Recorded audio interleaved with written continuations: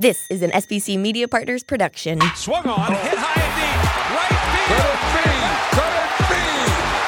It is out of here. Phillies fans, these are your glove stories with Murph. Let's check in with Greg Murphy. Murphy, got a special guest, huh?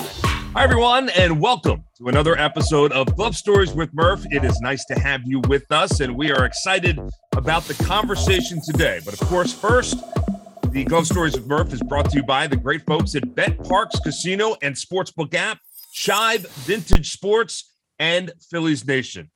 And today we welcome in from Phillies Nation to talk all things Philly, Tim Kelly, who joins us right now. And Tim, good to have you here. And thanks for being here. Hopefully you enjoyed your All-Star break. We are coming out of the All-Star break as we tape this episide today. Hopefully you got a little time off. But what were your thoughts of the festivities out there in Los Angeles?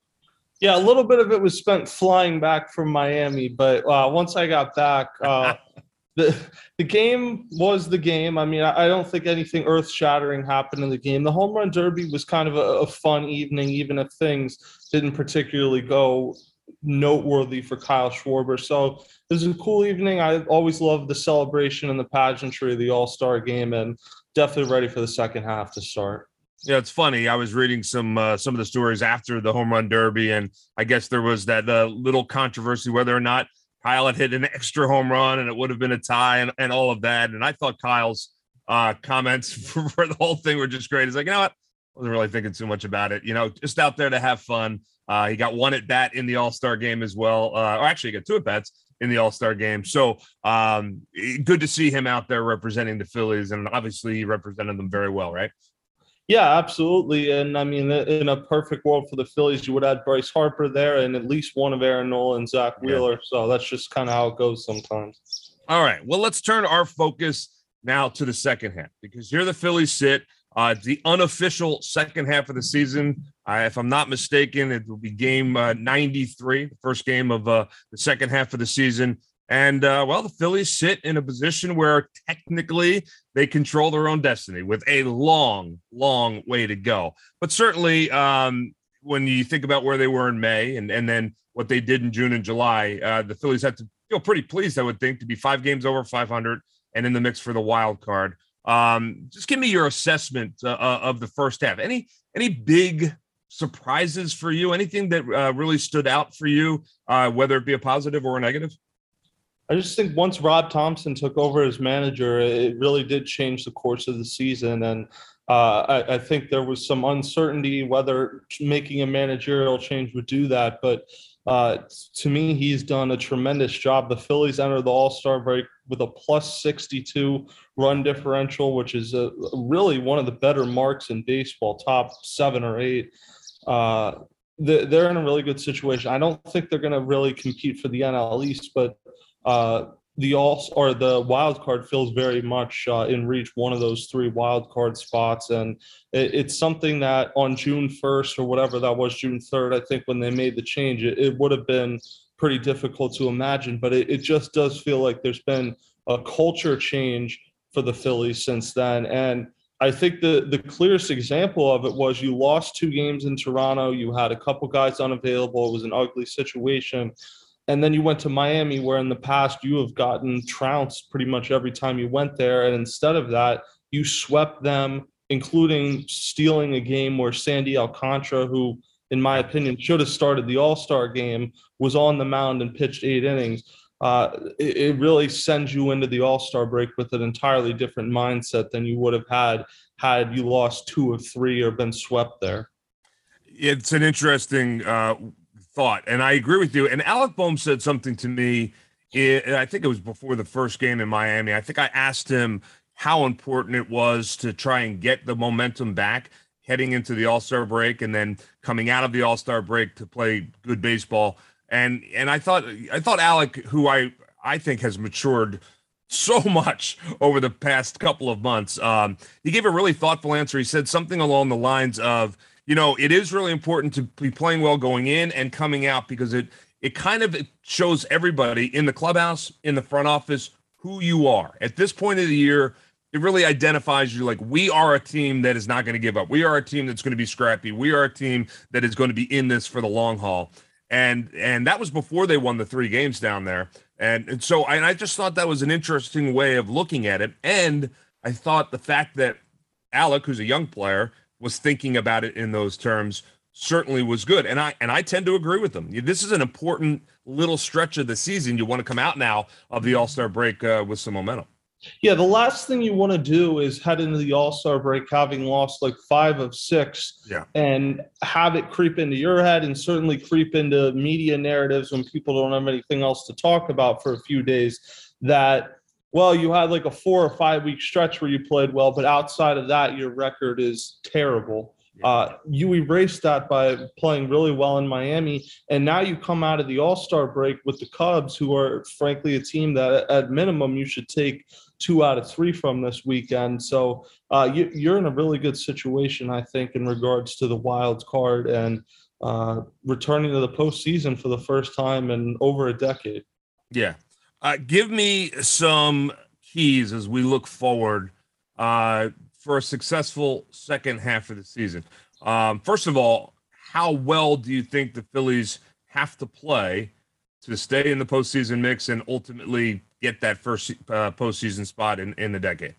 I think to get one of those wild card spots, you're looking about 88 wins. So, and that's what I projected them at before the season. Now, the path that they've taken to get there certainly hasn't been how you draw it up, but if you get there, you get there. And I think that's what it is in terms of keys. Obviously, you have Bryce Harper and Jean Segura. You need to get those 2 back, and you need to find some way to stabilize center field. And I think your biggest need at the deadline has become adding another starting pitcher. But to me, the keys are the bullpen continuing to pitch, not necessarily as well as they were before the deadline, but kind of finding a way to stabilize things and stay a top-tier bullpen.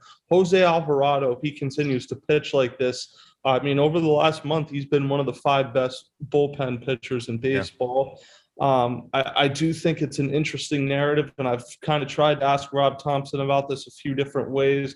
In the second half, how do you manage Sir Anthony Dominguez, who is now at the point where he's pitching more than he's pitched in 3 years combined, probably? How do you manage him? Because obviously he's a very special talent that you want to keep healthy. And then, I mean, the rest of the bullpen as a whole, you have other guys. Andrew Bellotti stepped up. I think the bullpen, to me, would be the biggest X factor going into the second half, because for the last few years we've talked about, well, if the Phillies just had a bullpen that was league average, they went from having a bullpen that was one of the worst in the league to now having a top 5 or 7 unit. If that can continue, it completely changes how you think about the second half.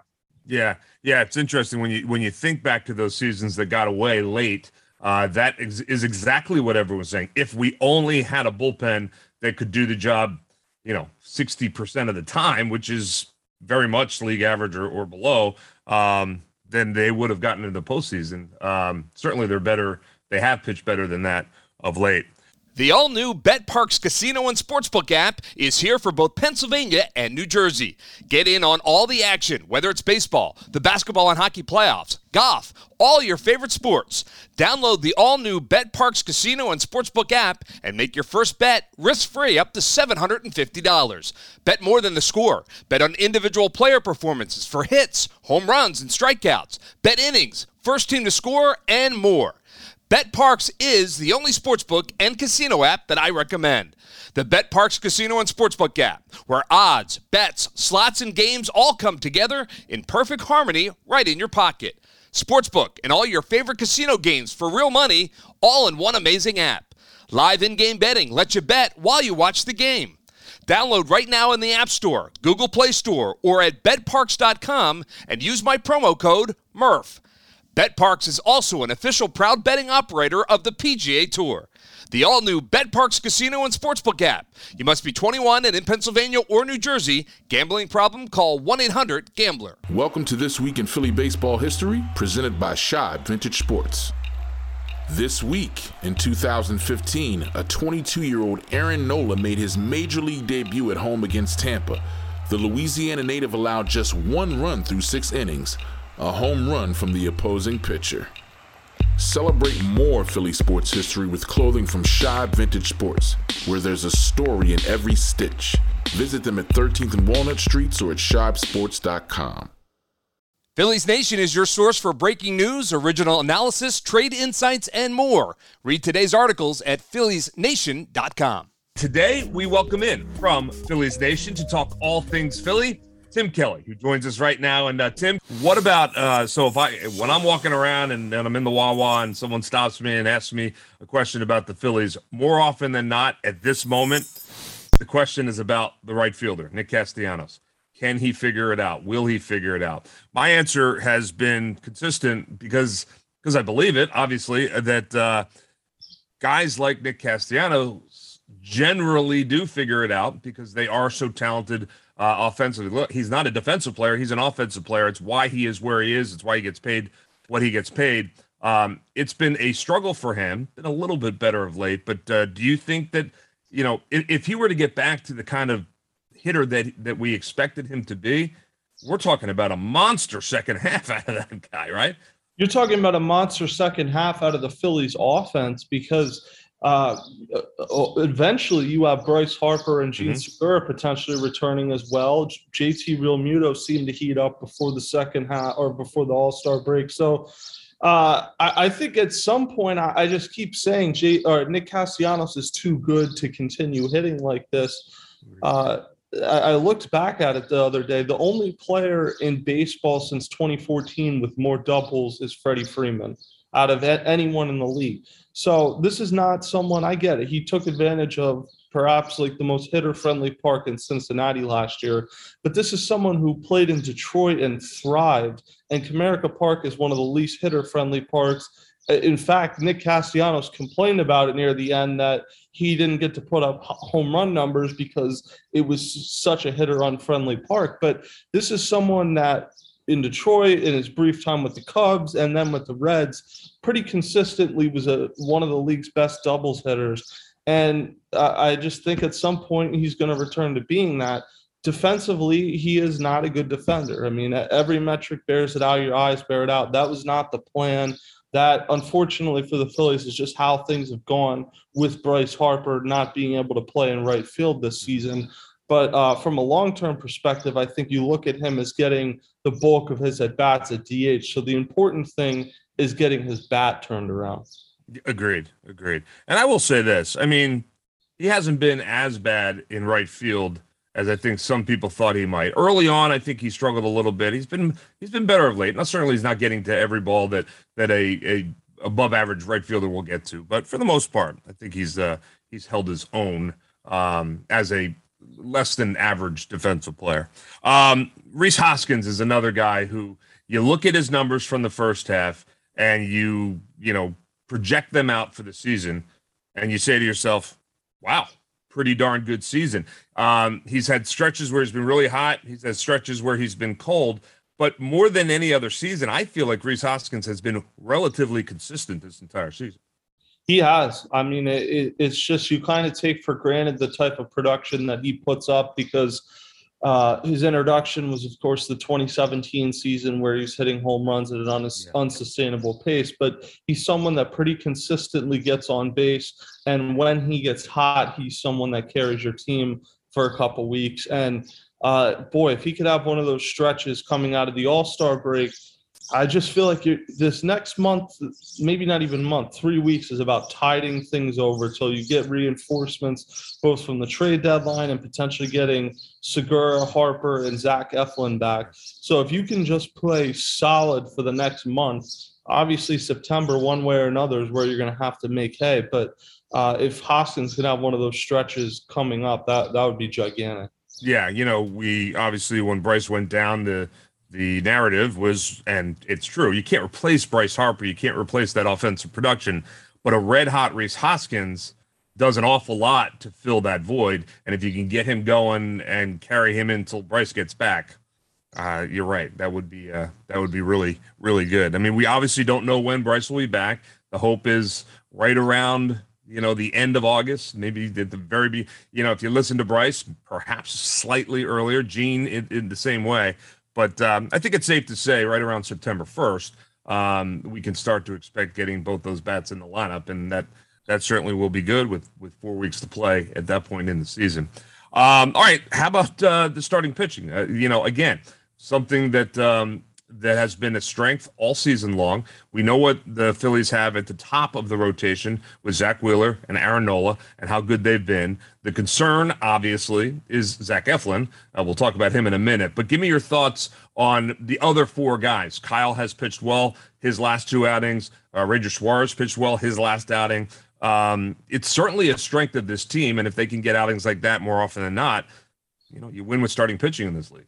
Yeah, I wouldn't say Kyle Gibson went blow for blow with Sandy Alcantara in his last start, but he came at probably as close as you can expect him to do. So he was very good. If he's your number 4 or 5 starter, you're in good shape. And Ranger Suarez, to me, is someone that, if you get Ranger Suarez 2 or 3 runs, he can front run as well as anybody. He doesn't care about giving up a few runs if he has a few runs to work with. He's someone that will give you 6 or 7 innings in a good situation. So he kind of you get a feeling. I was talking about this with Oscar, the Spanish announcer.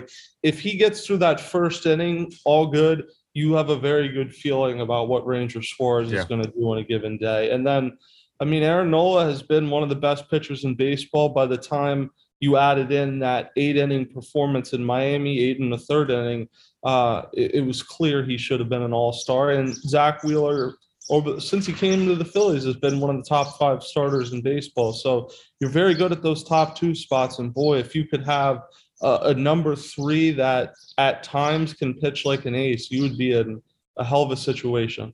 How concerned are you about Zach Eflin? I'd be pretty concerned about that because he kind of, I don't know if the Phillies didn't officially call it a setback, but that's essentially what it amounts to.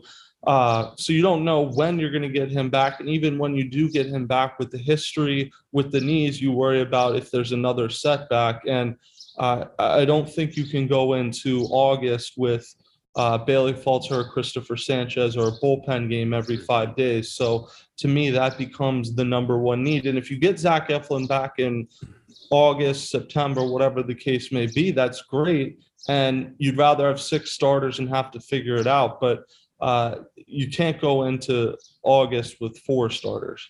All right. Before I let you go, a couple little rapid fire. Phillies buyers or sellers at the trade deadline? Buyers. Yeah. Big buyers, filling spots. I think medium buyers, definitely. I guess some of it depends how these next couple of weeks go out, but Dave Dombrowski isn't someone that is tweak around the edges guy. He's good. If he has a team he thinks can win, he's going to go in with it. Okay. And then after all of the dust settles and the dog days of summer happening in August and September, how does this, at this moment, we're going to do this again in a couple of weeks, but at this moment, do you believe the Phils are a postseason team? I do. I believe they're going to win that 3rd wild card spot. Before the year, I said 88 wins and 1 game above Gabe Kapler and the Giants at 87. And you're right on right now. Yeah, right now I feel I didn't feel so good when the Giants were here in late May, but I feel great about it right now, so I'll stick with that.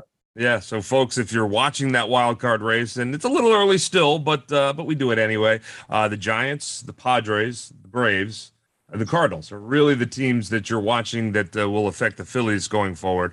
So those are the ones you want to keep your eye on each and every night as we move forward. Tim Kelly from Phillies Nation, great insights as always. We certainly appreciate it, and I'll see you down at the ballpark. Sounds good, man. All right, we'll take a quick break, but more to come here on Glove Stories. Stay with us. Welcome to This Week in Philly Baseball History, presented by Shibe Vintage Sports.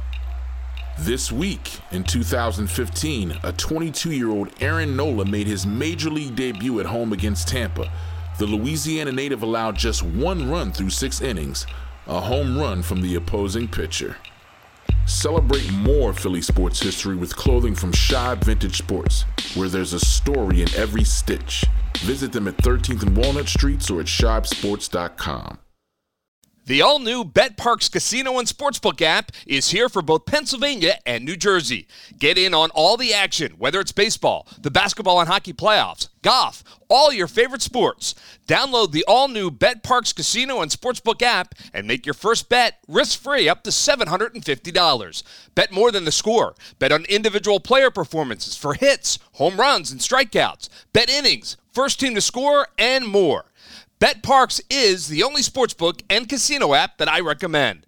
The BetParx Casino and Sportsbook app, where odds, bets, slots, and games all come together in perfect harmony right in your pocket. Sportsbook and all your favorite casino games for real money, all in one amazing app. Live in-game betting lets you bet while you watch the game. Download right now in the App Store, Google Play Store, or at betparx.com and use my promo code MURPH. BetParx is also an official proud betting operator of the PGA Tour. The all-new BetParx Casino and Sportsbook app. You must be 21 and in Pennsylvania or New Jersey. Gambling problem? Call 1-800-GAMBLER. Phillies Nation is your source for breaking news, original analysis, trade insights, and more. Read today's articles at philliesnation.com. Glove Stories with Murph is sponsored by the BetParx Casino and Sportsbook app, along with Shine Vintage Sports and Phillies Nation, and is a presentation of SBC Media Partners. The engineer for Glove Stories is Chad Evans. Cindy Webster is our marketing and guest relations director, and our executive producer is Roger Haddon. Whether you are watching us on YouTube or downloading the podcast from one of the major podcast providers like Apple, Google, or Spotify, make sure to hit like and subscribe so that we can let you know when a new episode of Glove Stories is available. We'll release new episodes weekly throughout the 2022 Major League Baseball season.